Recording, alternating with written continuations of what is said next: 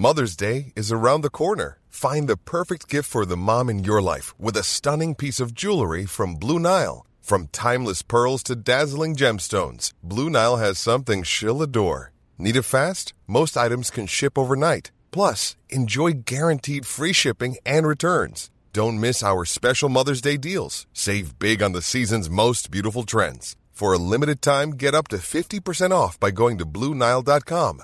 That's BlueNile.com. Burrow is a furniture company known for timeless design and thoughtful construction, and free shipping, and that extends to their outdoor collection.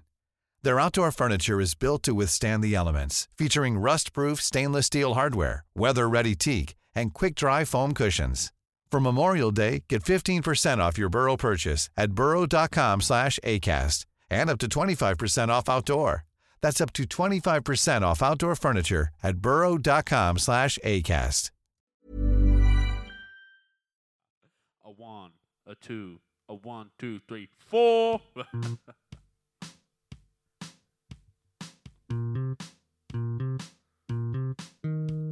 Another beautiful day on the Victor Bravo Golf Course. The sun is shining, the birds are about, and there's a certain buzz in the crowd. Michael Michelson steps up to the tee box. 15th hole here, drivers recommended. Oh, is he a caveman? Because he certainly clubbed that one. What do you reckon, George? I mean, did he hit that with a dictionary? Because that was a terrible read. G'day, this is Golf. Andrew Daddo is my name. Nice to have your company. Today, one of my favourite things, and that is talking to a golfer from another time. I know that sounds terrible. I don't mean it. I mean it in the best possible way. It's Ken Dukes. Now, Ken's currently assistant pro at Wyong Golf Club. So we spoke to John Elder last time on the podcast, and he talked about the club. We're not talking about Wyong this time, even though they are having their centenary. We're talking about Ken. Really good Australian touring pro even. I don't know what a plo is. Touring pro in the 80s and 90s.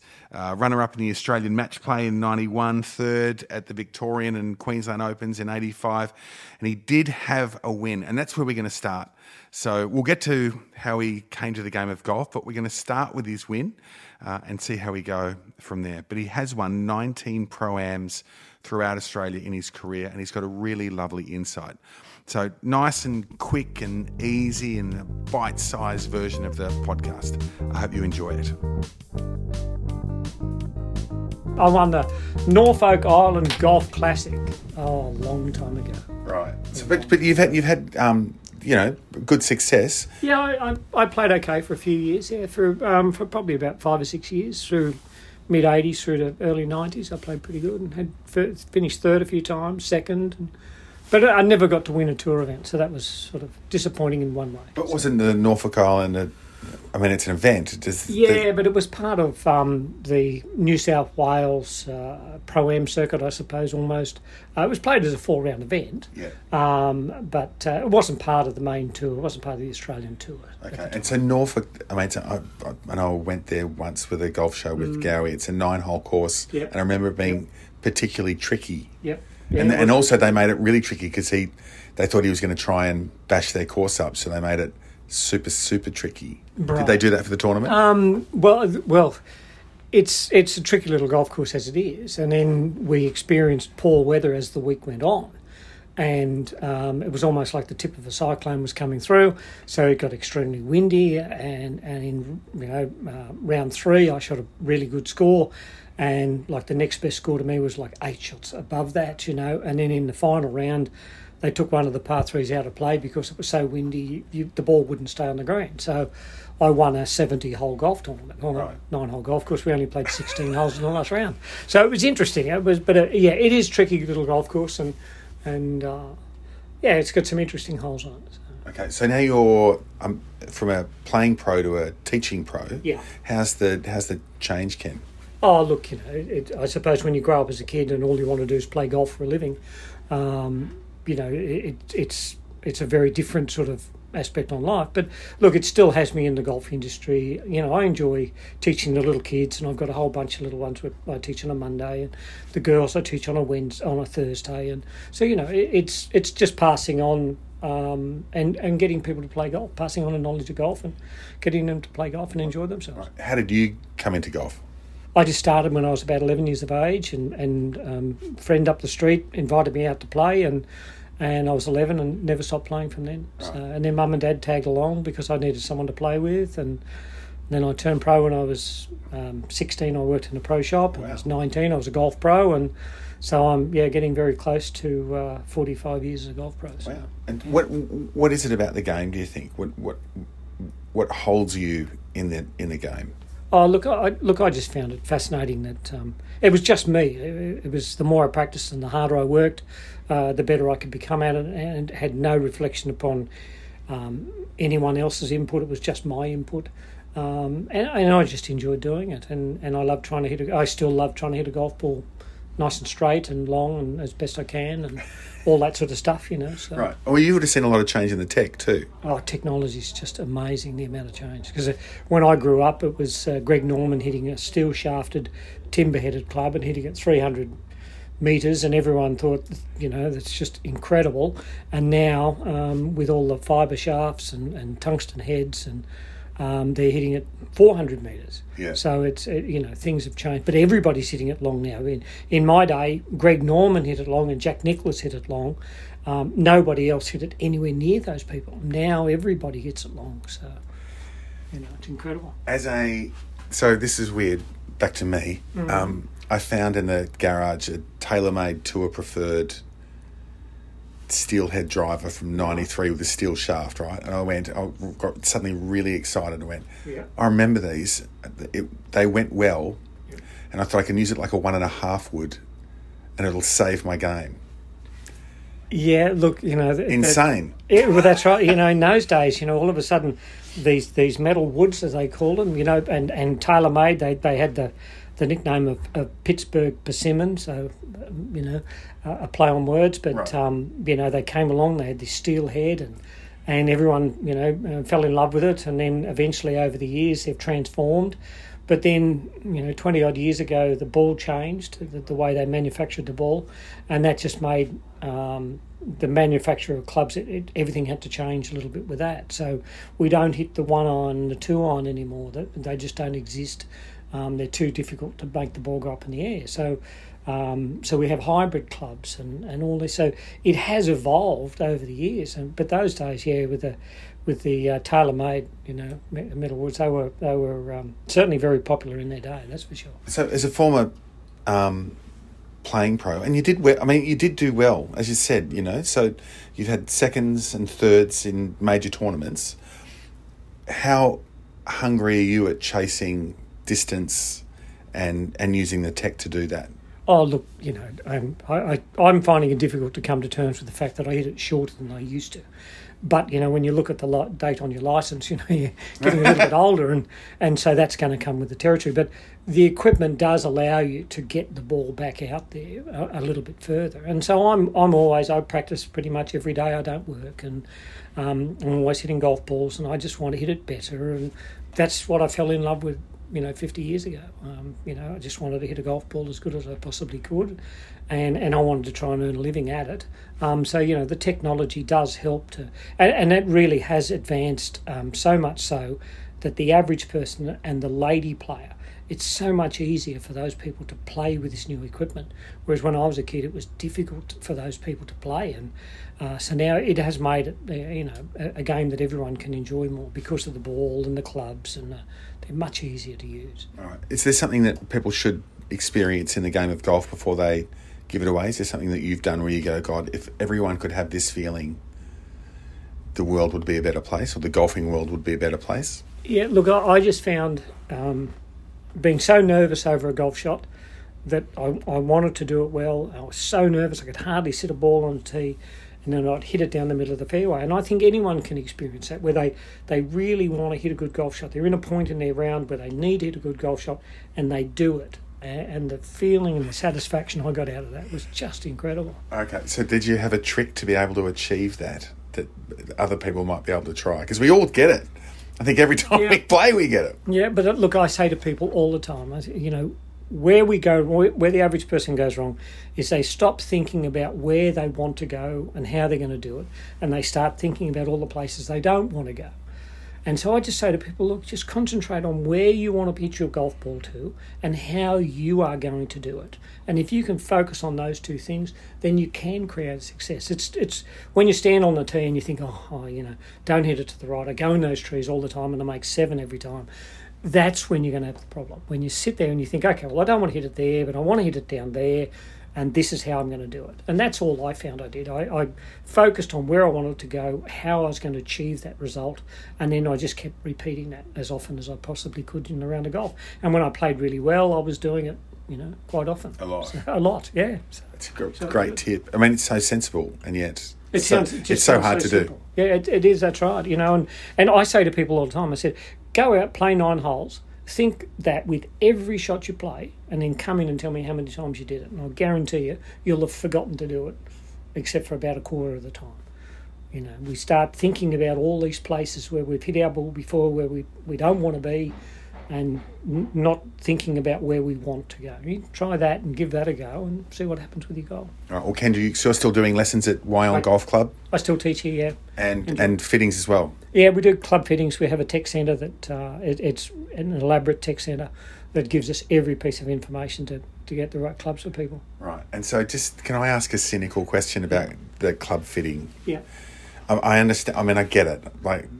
But on the day most amateurs have their clubs fit, what's the chance of them swinging that way again in 2 weeks' time, realistically? Yeah. I got to admit, I always say to people, look, we have to be careful that we fit the golf club to the best swing that you can possibly make. You're not going to do it all the time, but if we fit a golf club to your bad swings, we're not really going to improve you. So we've got to improve your golf and then fit you with the right equipment. It's a difficult one, but just buying equipment and thinking you're going to be better, I think that's a bit fanciful. I think there is an effort that needs to be put into doing it properly and getting the right equipment. So I often meet people and they say they're going to get, I'm getting new clubs, I'm getting they're playing with Ping I2s, I'm getting them, I'm just going to wait to get my swing in the right spot, I'm playing better, then I'm going to go for the fitting. Is it better to do lessons, get your swing? Absolutely. Yeah, I had someone, I remember reading years ago where someone said, a golf professional in America said, if you're thinking about buying an $800 driver, get $800 worth of lessons, then get yourself the driver. So, yes, doing it properly is as I said, I think if you buy a golf club trying to think you're going to play better, you're not really thinking on the right lines. You've got to think, do it properly, then get the equipment that matches the swing that you make. Okay. And that's the way I'd go. And so what are you playing with now? I play with the Titleist equipment. I've done it for a few years, and I find it it's really good equipment. In our testing with average players, we find it seems to perform the best anyhow. But look, there's a lot of good equipment out there. Yeah, but how old is your equipment? No, it's not that old. No, it's only Are you a club hooer? Like, do you go? No, I'll get new sticks, but when I've finished with the club, it's gone.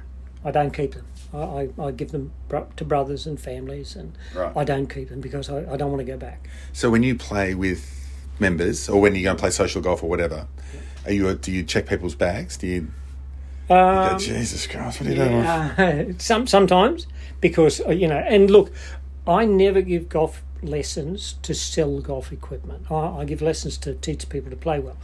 But I might say to someone, look, this equipment you got is harder to use than what the current clubs are. So, I might say that to some people, but it's a tough one because I don't.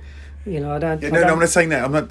I'm just saying, like, you must literally see in people's bags clubs that are just like. It's just so difficult to use. I had a lady come out one time for a clinic, and she had a set of golf clubs, and I just thought to myself, there's just no way. It wouldn't matter how good a swing you put on it. That club for her there was no way she was going to hit it. So you do have to very politely say, look, maybe you've got to invest in some other equipment to help her play better. So the same thing from a different perspective. Is there a case for holding the history? Oh yeah, absolutely. I think the equipment can get to a point where it advances so much, it all the stuff all the records that came before become obsolete. And I don't like that in a way.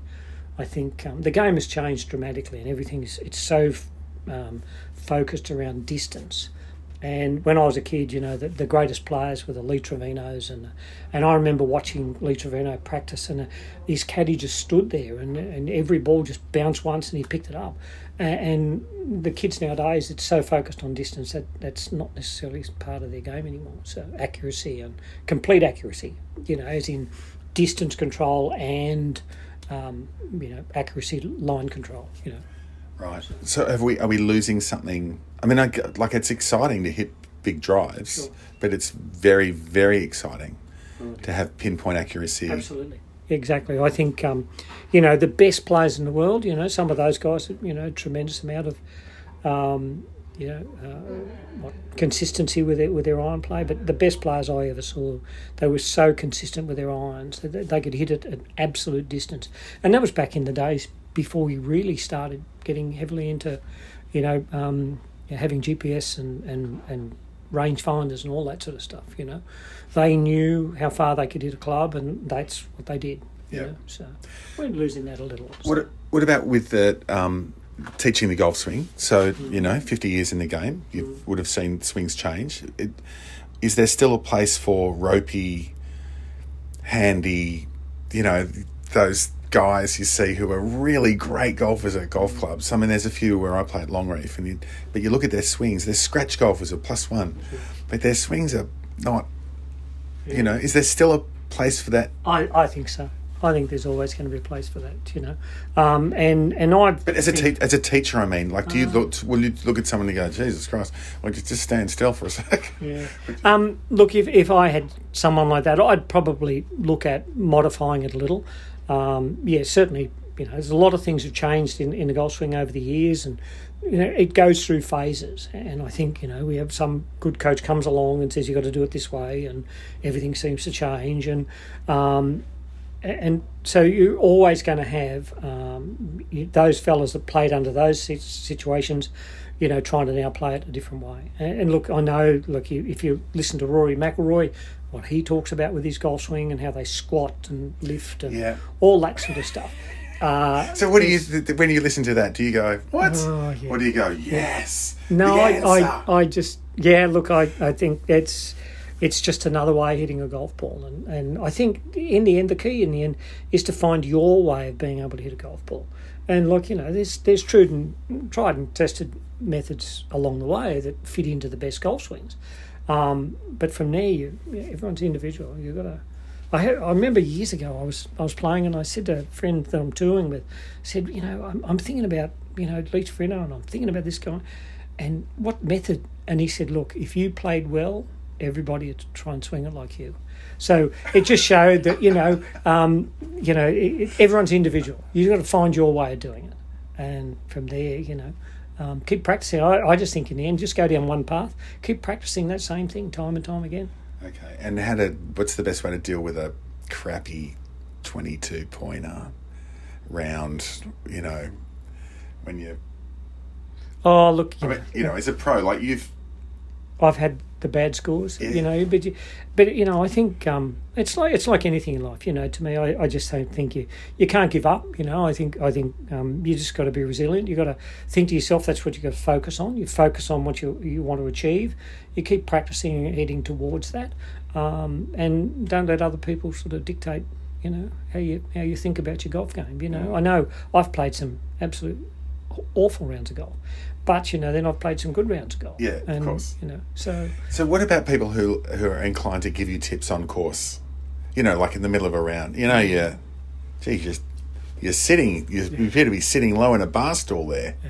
Look, I always say to people, you always give them two ears in golf. You let it go in one ear, you let it go out the other, and then you get on with it, Because everyone, I say to people when I coach them, everyone will tell you what you're doing wrong. Right? You make a really good swing, you hit a really great shot, and all they'll go is, gee, that was great. Shot, mate. Exactly. They won't tell you, oh, your weight moved beautifully, you got there, you did this. But they'll tell you if you hit a bad one, lifted your head, mate. Yeah. You know, you can't lift your head, you know, you didn't move your weight, you know.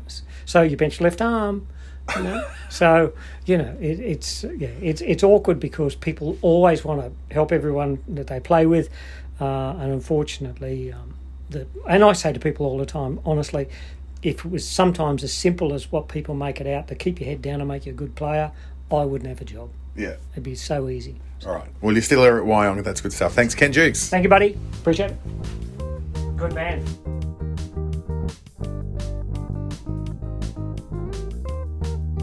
Kenny Jukes, what a ripper. So lovely to talk to him. So good of him to share his time and his knowledge and his expertise, and you can get a lesson from him at the Wyong Golf Club. Thanks for listening. I hope you enjoyed it. I'll talk to you a bit later. I think next time we're going to talk to Scott Hend, touring professional, just won his first senior tournament. Wonder how he's going to enjoy that. See ya.